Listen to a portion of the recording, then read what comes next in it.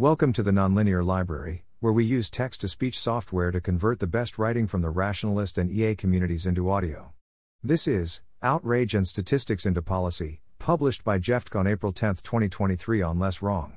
Here's a pattern that doesn't work very well. A tragedy catches our attention, we point to statistics to show it's an example of a distressingly common problem, and we propose laws to address the issue. Except the event is rarely representative of the larger problem, and so these policy changes won't help much with the issues reflected in the statistics. Instead, we should combine the anger and passion the tragedy evokes with a deeper interpretation of the statistics to identify what changes we most need. For example, with the recent Nashville school shooting, a lot of people are giving statistics like how there were 600 plus mass shootings and 51 school shootings in 2022, or how guns are now the largest cause of death for children. But let's look into the kind of events these statistics represent. The Gun Violence Archive maintains a listing of mass shootings, incidents in which at least 4 people are shot. They link news stories for each, and while they're frustrating and depressing, they're very rarely someone senselessly shoots up an elementary school. Instead, they're people fighting and one of them pulls out a gun, people arguing at a park and then escalating to shooting on the highway, or a targeted attack at a garage. In half of the incidents, exactly 4 people are shot, since most shootings are fewer people and the cutoff is 4. Education Week maintains a listing of school shootings, incidents in which at least one person is shot on school property or a school bus. Looking over them, they're again mostly not the kind that makes national news.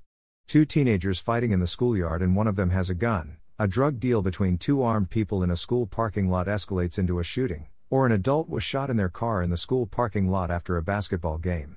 If you look at the Nashville school shooting, or others that have made especially large impacts nationally, they're attacks against younger kids. And hearing the number 1 cause of death among children statistic, you might think this is common. But children here is being used literally to mean under 18, 47% of those dying were 17, and 76% were 16 or 17. Only 18% were under 15. None of this is to minimize the suffering and loss these shootings represent. 10 incidents in which 4 people die isn't better than 1 in which 40 die, and someone dying at 17 isn't more acceptable than dying at 9. All of these deaths are too many. But if we're going to make things better, we need to target our responses to the common cases, and not the unusual ones that make the news. Here's the demographic breakdown.